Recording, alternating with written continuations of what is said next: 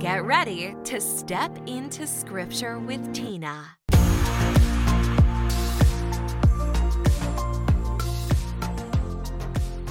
Hey everyone, welcome to Step Into Scripture. My name is Tina Wilson. I'm a pastor's wife and a mom of 7. Alongside my husband Matt, I've committed my life to serving King Jesus as a church planter, a Bible teacher, an author, and an advocate for all-in family ministry. I'm passionate about making Christ and his church famous and about helping people develop an open-ended commitment to reading the entire Word of God. That's what this podcast is designed to help you do, to see connections across books and testaments in God's Word so that you commit yourself to reading it. And in this season, season 3, we are getting very practical, looking at a book that is filled with practical application that we find through poetry, the book Song of Solomon. We're doing a mini-series on marriage, and I'm thrilled that my friend and mentor Allison Harris has joined me for this. So Allison, if you don't mind, go ahead and introduce yourself. Hello everybody, my name is Allison, and I've been married to Jerry for 40 years. So yeah, you can stay in ministry 40 years, marry the same guy, and have a happy life. It is possible. I have 4 kids. I have 3 wonderful son-in-law and daughter-in-law, and I have the most 5 perfect grandchildren ever. Awesome. And Allison and Jerry do marriage retreats. They help couples walk out truths from God's Word in their own marriages. And so in today's episode, we are going to be dealing with Song of Solomon chapters 6 and 7, which describe enduring faithfulness in marriage. And so for this episode, I've asked a couple who is walking out a marriage with enduring faithfulness to join us. Brandon and Cindy, would you guys introduce yourselves? My name is Cindy Wilson. Brandon and I have been married for over 20 years. That entire time we've been in ministry. The same as Jerry and Allison and Matt and Tina.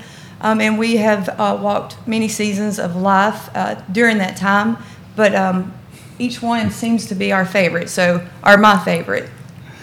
I'm Brandon, and I've been married to her and married to ministry for over 20 years.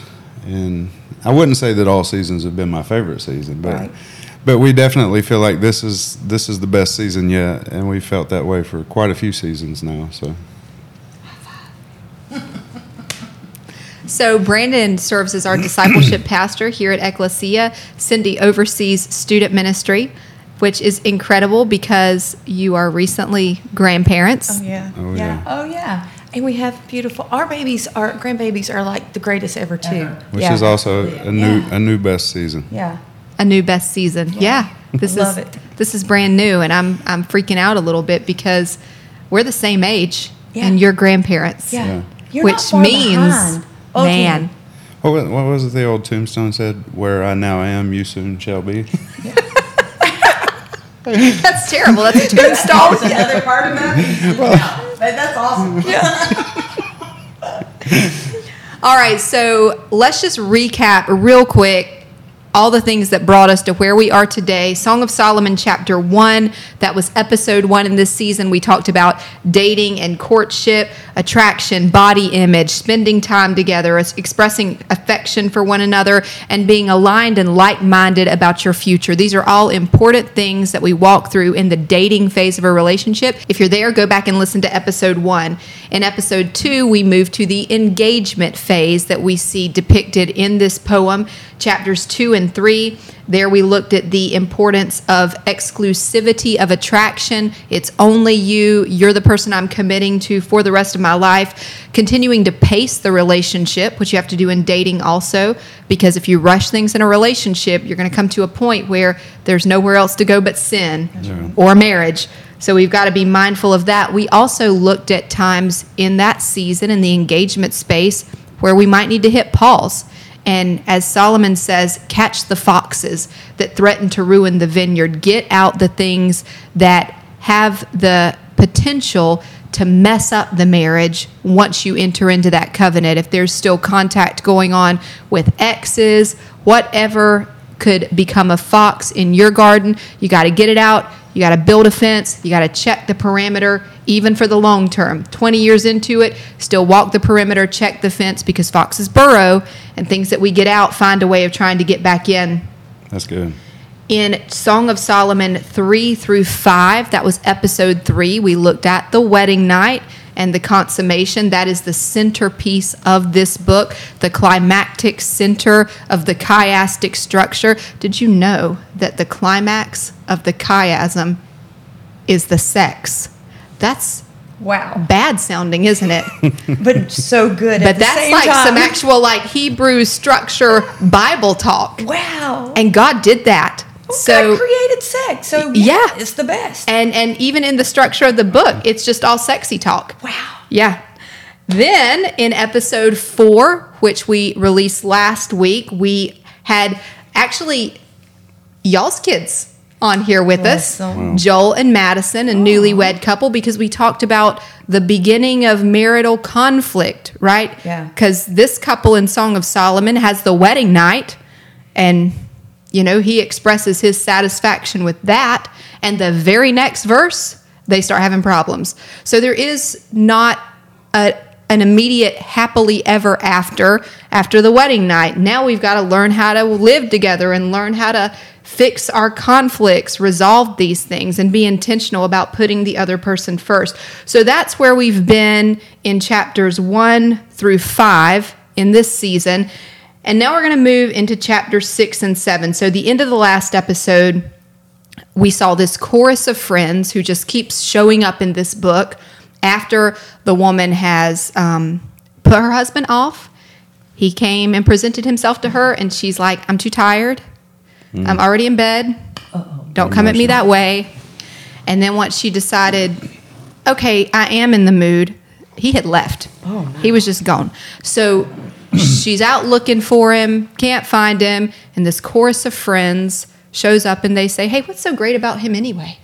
And then she starts unpacking. These are all the things that are great about him. And the lesson we learned from that is that when marital conflicts arise, we need to focus on the positive. Yeah. We need to look at why this relationship means something. Why does he mean something? Not focus on the negative. And that's where we left off, was her just saying all the good things about him. And now at the beginning of chapter 6, where we're going today, we see the friends chime in again. So Allison, you want to start us off here? So in verse 1 of chapter 6, it says, where has your darling gone, your most beautiful of women? Which way did your darling turn, so that we can help you find him? And then in 2, it goes on, my darling went down to his garden, to the beds of spices, to pasture his flocks in the gardens, and to gather lilies. I belong to the man I love, and he belongs to me. He pastures his flock among the lilies. So we read these verses, and we see that this is, I'm going to go back again to what I referred to last week, which is the Hallmark movie. Okay? Yes.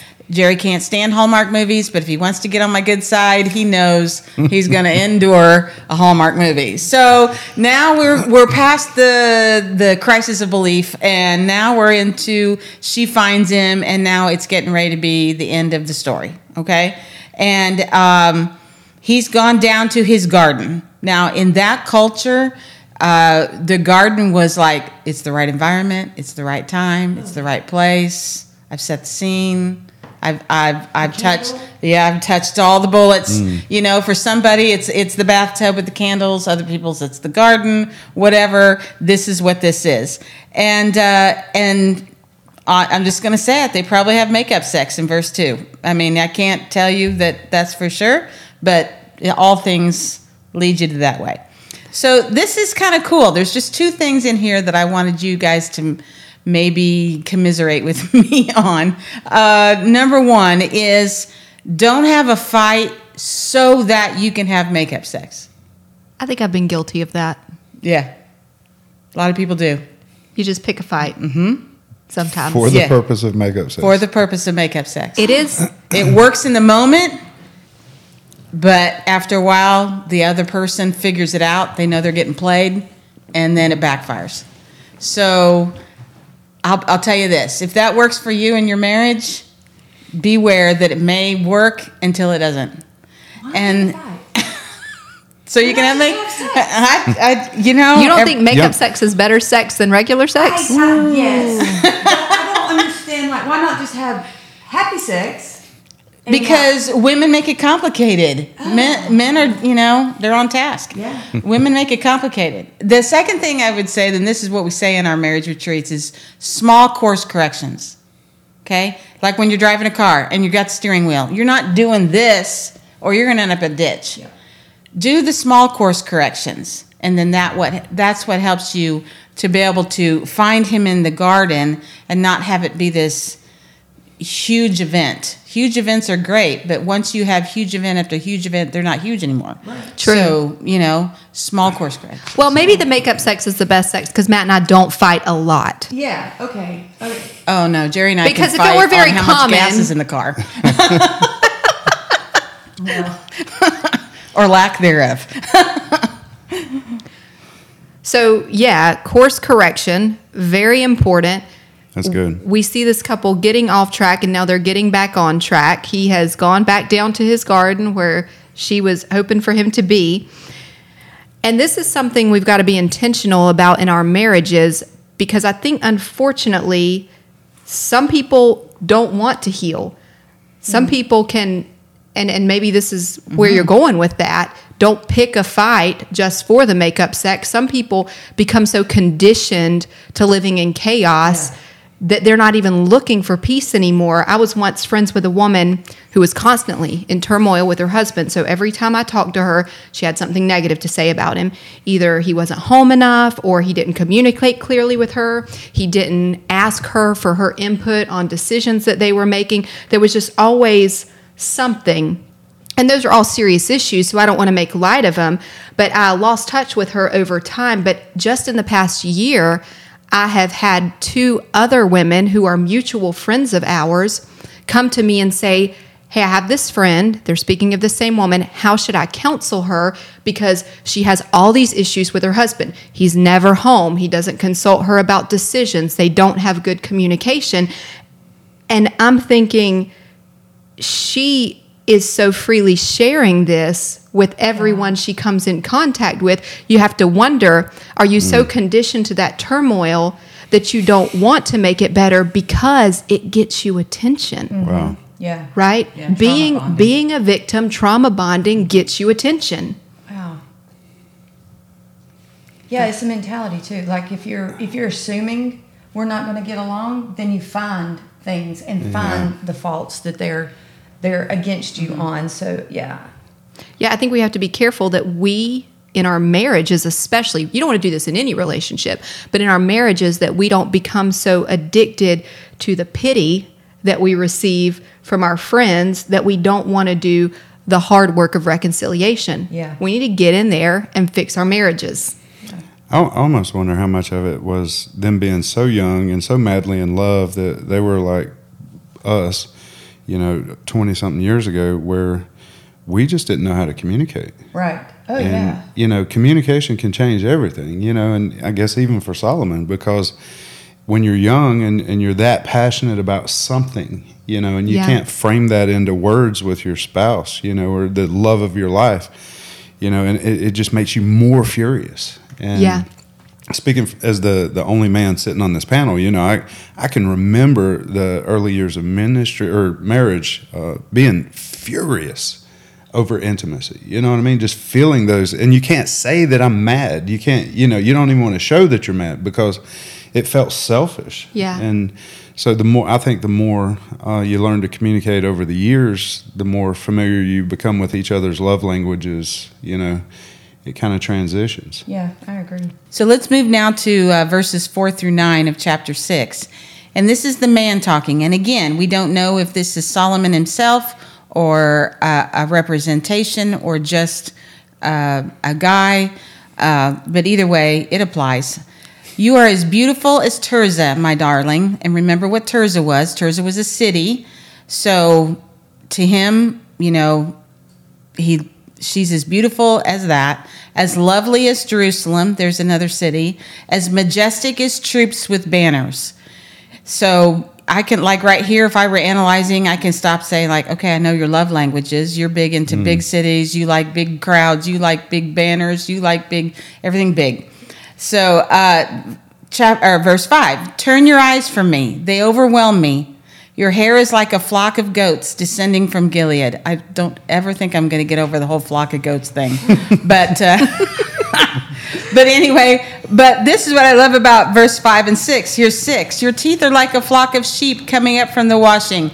Each has its twin. Here's my favorite line. Not one of them is missing.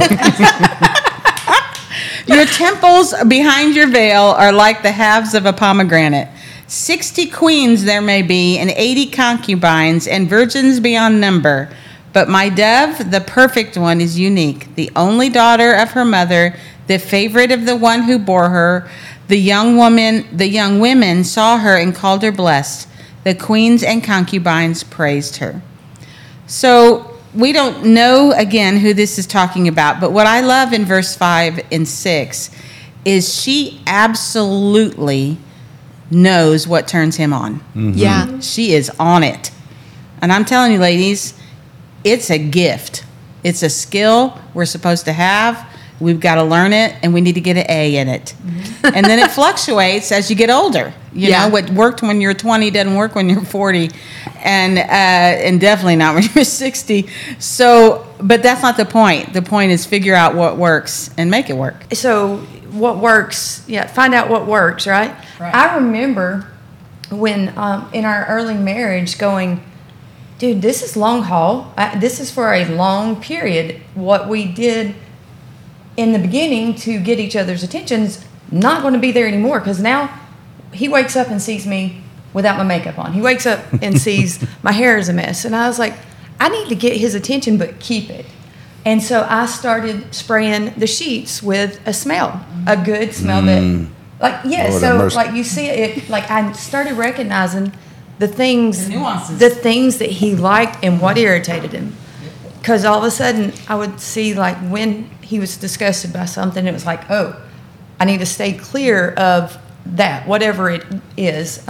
But really, it was a process. I was like, okay, and I would watch to see what excited him or turned him on, and not just in the bedroom, but in life, because like all day long is, building up to what's going to happen or what don't happen. Mm-hmm. And it was like, okay, I'm going to get his attention, but I'm going to keep it. Right. Yeah. In our marriage retreats, we have a session that we call Becoming Your Spouse's Connoisseur. And that's exactly what that is. Yeah. Well, this woman, she's clearly mastered that, because everything that Allison just read at this point in their marriage sounds very much like the language that he used on their wedding night. So he's still seeing her the same way that he saw her there. And I think there's a great lesson in this. You know, they had this conflict that we saw on our last episode together, and then she goes back and she starts recounting what's great about him, focusing on all the positive things about him. And now he starts speaking to her the way that he spoke to her on their wedding night. Jesus kind of said the same thing to the church at Ephesus in Revelation chapter 2, verses 4 and 5. He said, "Yet I hold this against you. You have forsaken the love you had at first. Consider how far you have fallen, repent, and do the things you did at first." So obviously Jesus is talking to a church here, but this is true for our marriages. If the love that you had at first is growing cold, stop, remember what you did at first, and go back and start doing those things. Now, something that's interesting here in the way that he praises her in this chapter, although a lot of the language is parallel to the language we saw on the wedding night, what's different is that he actually leaves out the more sexualized praise here. On the wedding night, he praised her from top to bottom. Yeah. Here he stops with the face. And he doesn't actually go below that, but the conflict that we saw them have in the last episode was that he's coming to her sexually and she's putting the pause on. She's not responding to him. So maybe here he's learning more about her. He's saying, okay, I need to let this woman know that I'm here for more than just sex. That's not the only thing that I'm appreciating about her. But either way, like you're expressing, Cindy, they're learning more about one another. Mm-hmm. She's learning what's going to keep his attention. He's learning what makes her mad. And they're both responding in kind. And that's the beauty of this, is that as love is growing, or not as love is growing, but love is growing because they're doing these things, because they are seeking to know and understand one another better, and they're responding in kind. Yeah. I think that happens when you spend enough time together, you see beyond the beauty. And one of the things that he said was about her gaze. When she was staring at him, he was like, I wish you'd look away, because she can burn him to the ground with a stare, and it wasn't necessarily a bad thing. Right. It's just like, wow, you see me, and in ways that nobody else can. And I think that becoming aware of each other, learning the hearts of one another, something I tell Cindy all the time is, dude, you are so much more beautiful to me in this season of our marriage than you ever were, And I really mean that, because, I can remember what she looked like when we were young and we first met. And as a mature woman, how much more beautiful she is, and the way she sees herself and the way I see her are completely different, because I think I see in her eyes, and I see I see her heart more than her physical appearance, which is also beautiful, by the way. But I see so much more over the years. And that's a kind of love that only develops with long-term faithfulness. Yeah. Yes. With everything we've seen play out in this book so far, from the initial attraction to the rise of conflict and the intentional resolution, the intentional coming back together, those are the things that are forging the kind of relationship that they are now at in this poem, and what you're describing here that you have with Cindy after decades together. Mm-hmm. Which ironically is way more to manage than the early years was, but it's way easier, if that makes sense. You're balancing so many more variables in the relationship, but you're natural at doing it at this point. Right. That's good. So let's keep going. Verse 10 here. Here are friends, the chorus of friends. They jump in again. They always show up at just the right time. And they say, "Who is this that appears like the dawn, fair as the moon, bright as the sun, majestic as the stars in procession?" So at the end of what Allison just read, where he was speaking about her and praising her, he said that all the women bless her and praise her. They all hold her in high esteem. And now these women show that to be the case. They come in with this chorus praising her. And what's really interesting to me about this is that they actually say she is fair. Now, at the beginning of this, when we talked about body image, especially in the dating phase, she said, "I'm dark. I don't meet the beauty standard of the day. I'm not light-skinned because my brothers made me work out in the field, so I'm not this standard of royalty in my looks like Solomon is." But he said something different to her. He said, "No, you are majestic. You remind me of Pharaoh's horses," right? And now the other women, in the way that they're praising her, they're calling her something that she's not. They're saying she's fair, and I think there's so much truth in this, that her husband's praise and our husband's praise affects how other people see us. Absolutely. Every year on Mother's Day, my husband and my kids will say, "What do you want for Mother's Day?" And always I quote to them Proverbs 31:28. It says, "Her children arise and call her blessed. Her husband also, he praises her." That really, to me, is worth more than any material gift that they can give me. I once read a John Maxwell quote, and this reminds me of it. It was, "Real success is when those closest to you love you and respect you the most." Yeah. So there's no higher praise that I could be offered than the praise of the people in my own home, of my husband and my children. And that's an actual, really tangible gift, because it affects how everyone else sees me. And there's such a lesson for us in that we need to be sure that the way we're speaking of our spouses is praiseworthy and honorable. Because someone said at a conference that we were at in Nashville just a couple of weeks ago that dishonor is a self-fulfilling prophecy. Yes. And that really stuck with me. Like, when you are around people who dishonor you in their attitudes and their speech, it's a self-fulfilling prophecy. You become dishonorable. A pastor in this conference described how he was leading a staff, and there was a staff member who was very dishonoring toward him. And he said, man, when I would go in to lead that meeting, I'd be stumbling all over myself, fumbling with my words. I just couldn't do a good job because I knew that there was someone in the room who had disdain for me.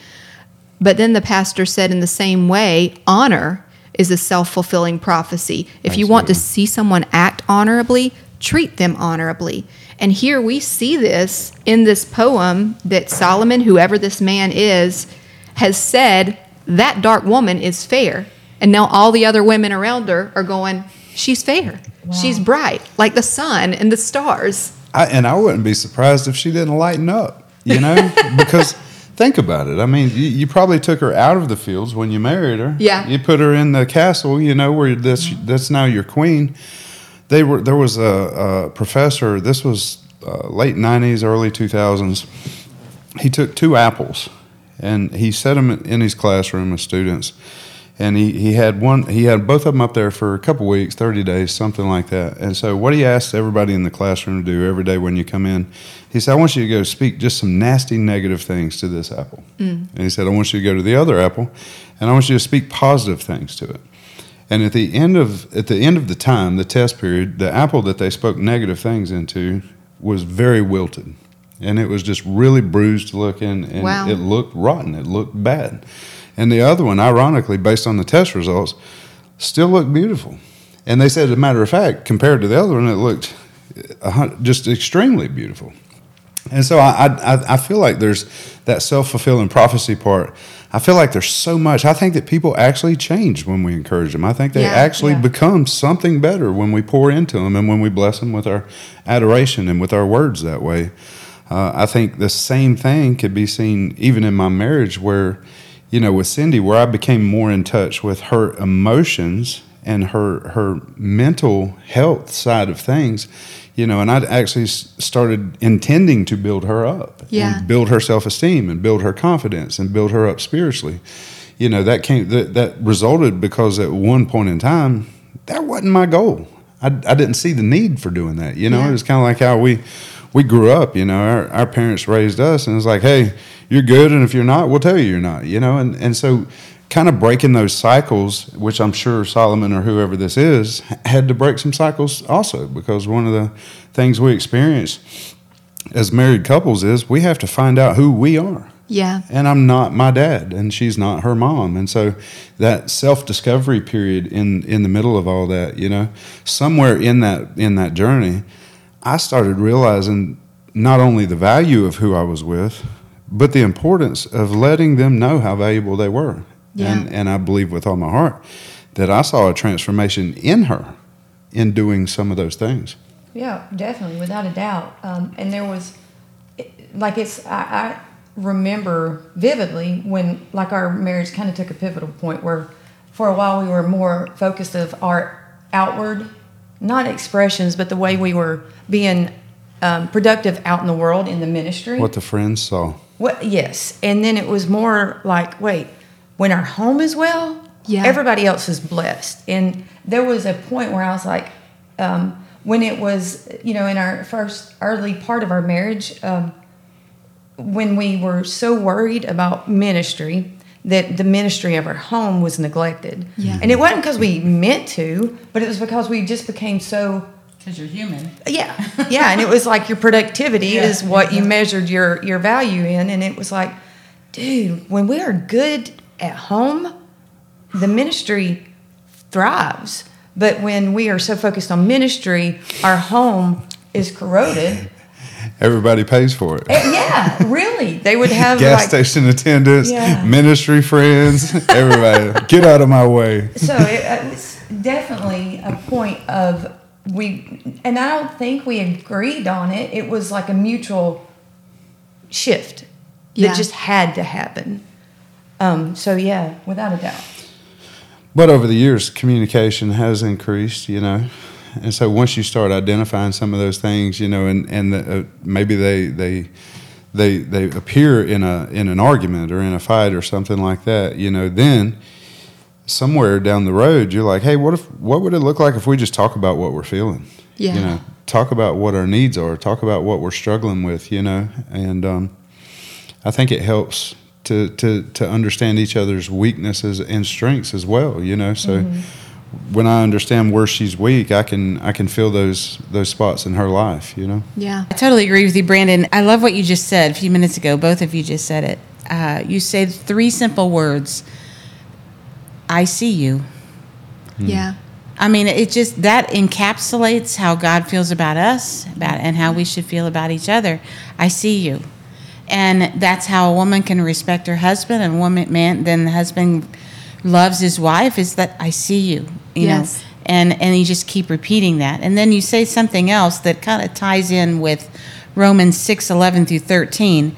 And it's 11, it says, I went down to the grove of nut trees to look at the new growth in the valley, to see if the vines had budded or pomegranates were in bloom. Before I realized it, my desire set me among the royal chariots of my people.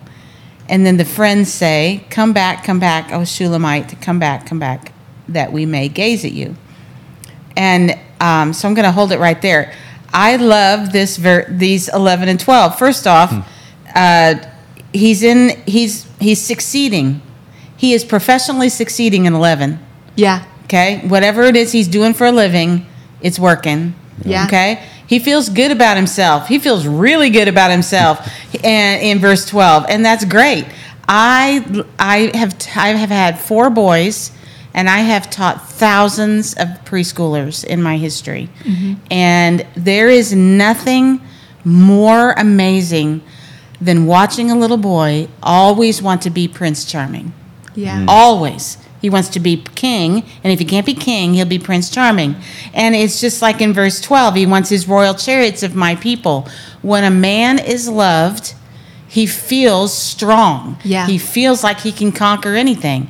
If he doesn't feel loved or he's insecure, he's not going to do that. So he's winning professionally, and he's winning personally, and he feels like Prince Charming. And in the midst of his win, as often happens in the midst of our winning season, here comes a distraction, right?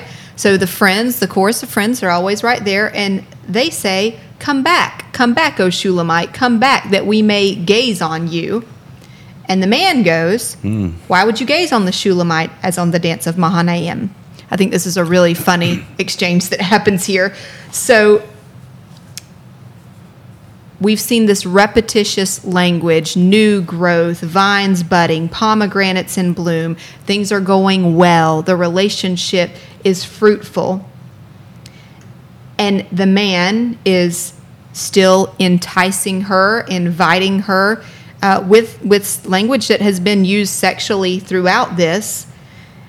Clearly, they're learning from their conflicts. Their love is deepening. They're growing in love and devotion. But before she can respond to this outpouring of affection from him here, the friends interrupt. Hey, come back here. We want to look at you. So Shulamite, this is the only time the woman is given a name in this whole book. We see her, she does call the man Solomon at times, but this is the first time and the only time she's given a name, but it's not actually a name. It's more of a descriptor. It means of Solomon, or a feminine form of the Hebrew word for Solomon. So what he's expressing is, she belongs to Solomon. She is mine. She is my wife. And so the friends want the woman of Solomon not to go and respond to his affection, but to come and be with them, which, like Allison said, that's what you guys are speaking to, this idea of the demands outside of our home and the pressure to be more attentive to those demands than what's going on in our own home.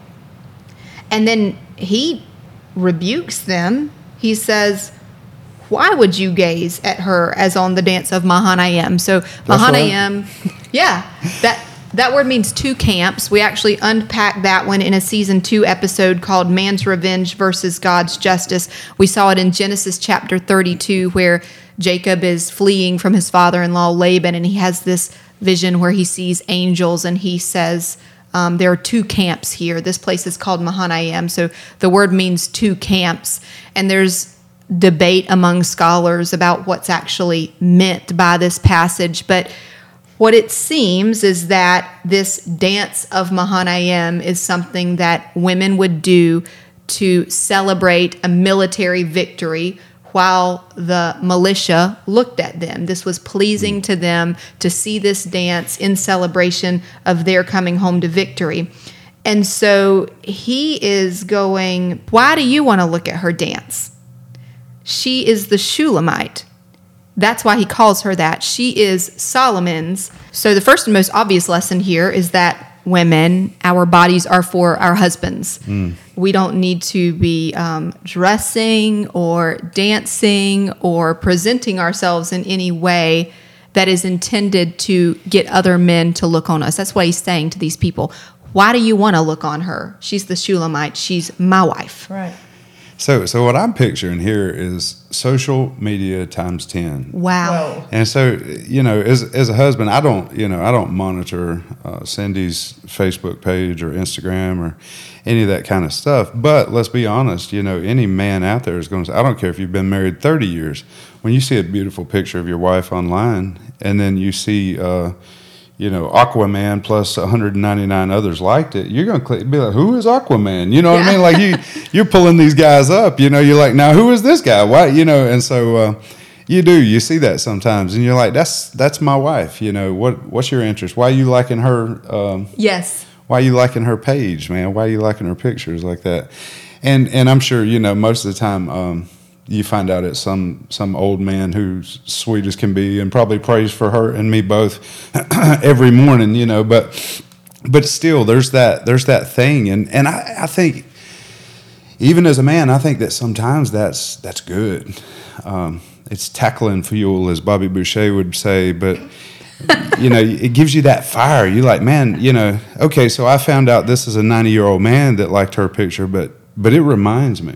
Yeah. That I need to do a little peacocking myself, and impress her again, because she is beautiful. And I know that. I'm smart enough to know that. And I'm smart enough to realize, just like him, who are all these people looking at her? Yeah. I need to remind myself, herself, and themselves that she is mine, And so I get that. I think that probably today's strugglers are even worse with social media.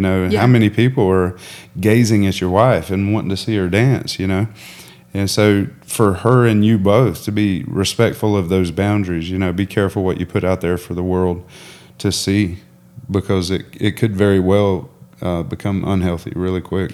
So I like this. This makes it make sense.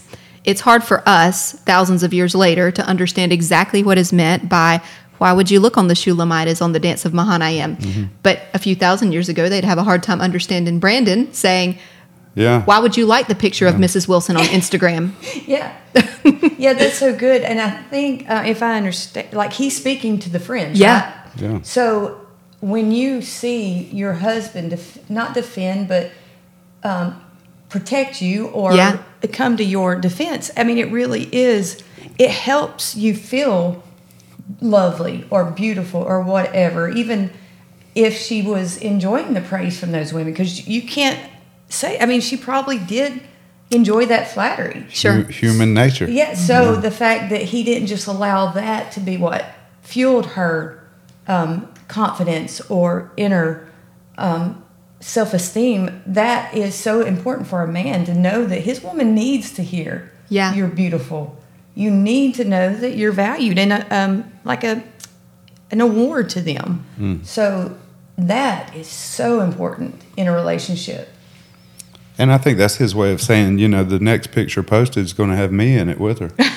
Well, and I think we need to just make sure that we say to Cindy right now, if after this episode your likes on social media drop dramatically, that you shouldn't take it personally. So sorry. It is not because people are liking you less. Yeah. It's because they're fearing Brandon more. Right. Yeah. So good. So obviously, no other man, no one else at all needs to be looking on the Shulamite in the way that only her husband should be looking on her.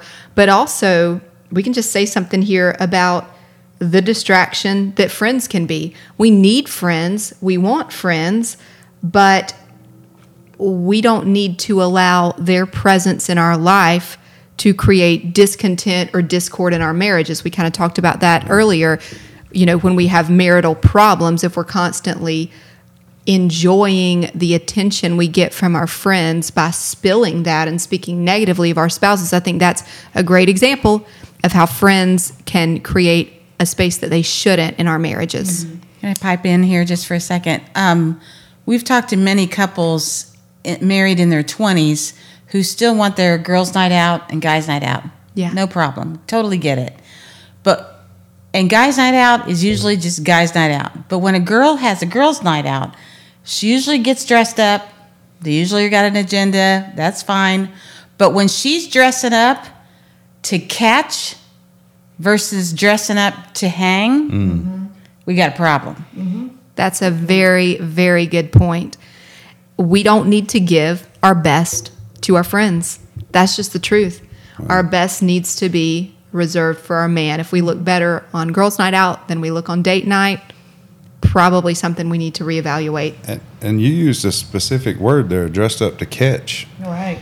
You know, to picture married women going out with women, you know, dressed up to catch, you know. So most guys, when they see a group of women out, it looks like a bunch of single girls. It does. Yeah. And so if you're dressed for catch, I just pictured, you know, fishing there. Well, I think that play on words, it works. yeah, and it makes perfect sense. And I think that we're in a society today, man, that one of the things that scares me the most about the society we live in is we're in a disposable generation. Yeah. You know, cars are not made to be rebuilt anymore. They're made to throw away and get a new one, you know, and so relationships you see are the same way. Yeah. And so I think, and it's scary, but I think that a large percentage of the world in today's time is in a relationship unless something better comes along. And so they're always kind of keeping the bait in the water, if you will, you know, looking to catch. Me and Cindy, we never really did guys' night out, girls' night out.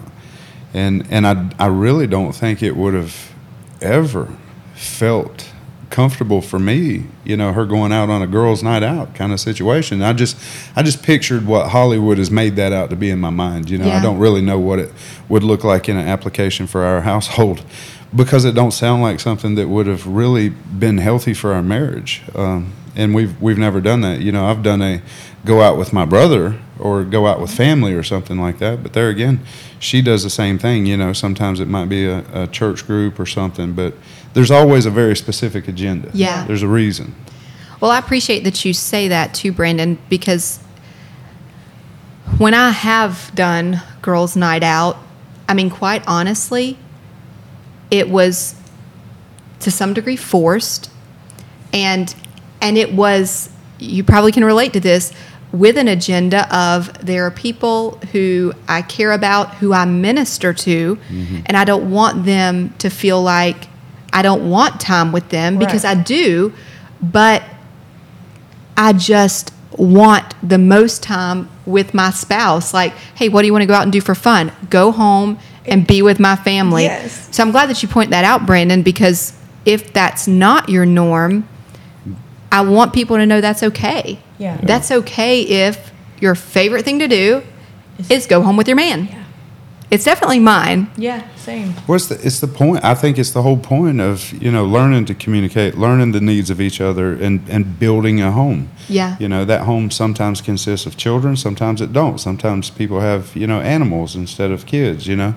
But either way, you create the life at home that you want to retreat to. That's where Yes. you work to That's go a great way back to say to that. every day, you know. And while we're on this earth, people look at us all the time and call us homebodies, but I love being home. Yeah. I love my home. It's not great. There's always 100 years worth of things to fix on it, you know, on the house we live in, but it's our home, and we love being there, and we love being there together. Actually, two of our oldest kids are, you know, grown up and married and moved on in life, and we encourage them all the time to move back home because that is just great for us, having our family and having each other together at home. Yeah. Let's finish this in chapter 7, Song of Solomon 7, 1 through 9. This is the man talking. And he says, "How beautiful your sandaled feet, O prince's daughter. Your graceful legs are like jewels, the work of an artist's hands. Your navel is a rounded goblet that never lacks blended wine. Your waist is a mound of wheat encircled by lilies. Your breasts are like two fawns, like twin fawns of a gazelle. Your neck is like an ivory tower. Your eyes are like the pools of Heshbon by the gate of Bat Rabbin. Your nose is like the Tower of Lebanon looking toward Damascus. Your head crowns you like Mount Carmel. Your hair is like royal tapestry. The king is held captive by its tresses. How beautiful you are, and how pleasing, my love, with your delights. Your stature is like that of the palm, and your breasts like clusters of fruit. I said, I will climb the palm tree. I will take hold of its fruit. May your breasts be like clusters of grapes on the vine, the fragrance of your breath like apples, and your mouth like the best wine. It's very sexy talk in the Bible. He's got it, man. He is on it. So something I think is cool about this is he's, again, praising her physical appearance. He's done this throughout the book. On the wedding night, he praised her from the top down. Now, in this enduring marriage, he praises her from the bottom up. Mm-hmm. Maybe she's doing the dance of Mahanaim for him here. Yeah. I don't know. But he has not lost the passion for his wife.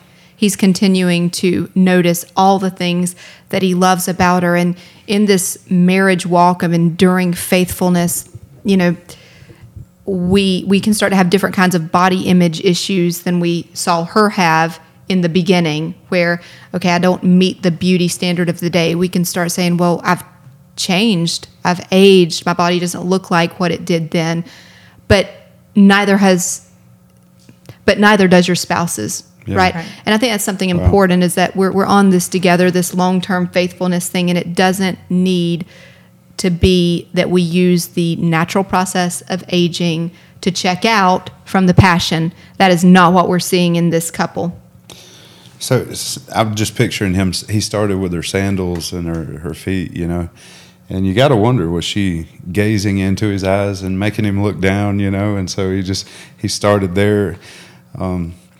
But I hear a lot of him building her up again, mm-hmm. and I hear a lot of that. And you know, it's funny, you know, that when you start out as a young married couple and you're not sure of who you are as a married man, and I don't think that women are confident in who they are as women either, as we're married.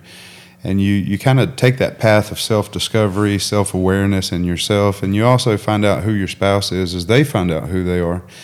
And one of the things that you discover is, you know, with men, you know, beauty and sexuality and all those things kind of tie in together, and it becomes just a physical thing for a lot of men, and it becomes a cliche. And a lot of times you read this and you see that cliche overlay of just, you know, what men at the core of the primal, you know, need or question right there seek. But with women, and the more you discover about your spouse, the more you find that they have to be in an emotionally safe, emotionally healthy place. And they have to feel good emotionally before they do feel beautiful or even sexual. Yeah.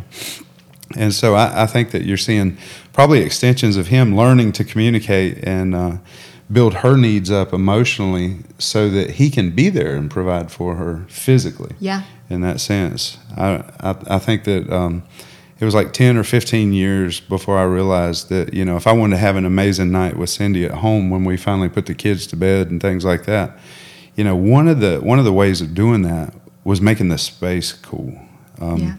You know, because you picture, you know, like what Hollywood creates, you know, this passionate kissing, and, you know, it didn't matter what's on the floor, and just knock things off the counter and spill everything, you know. And so you have this false sense of what, you know, Hollywood put in your mind of what, you know, kissing and passion and all that looks like. And you think you have to live up to that and recreate that every time, and the messier the environment, the better. And then like 10, 15 years in, I realized that while I'm trying to kiss her, she's thinking about how messy the environment is. You know, she's like, that's a great point. You know, she's telling me, she's like, I feel overwhelmed. This place is just such a mess. And so, you know, and you only have that conversation communicably a few times before I would start cleaning the space up before I tried to kiss her. You know, I was like, hey, let's make this place look a little better before she comes in, you know. Yeah. That is a great move. And I think that what he's doing here is, you know, just kind of building her up. And I think you saw that theme with the garden and several different times. Like, he had everything perfect, and he was kind of learning that if she was in that space with him and she felt good about that space, then she could also feel good within herself with him in that space. Well, I think too. Okay, so he's obviously captive by her beauty. So we're talking about the long haul in a relationship. I think it's so important to look back and know that more than likely his desires for her were her alone. Yeah. So I want to assume that his love for her came out of growth with her and her body alone. Yes. He had no other ideas of what other women that's good. would look like. Like, boobs to him were hers. Right. Mm-hmm.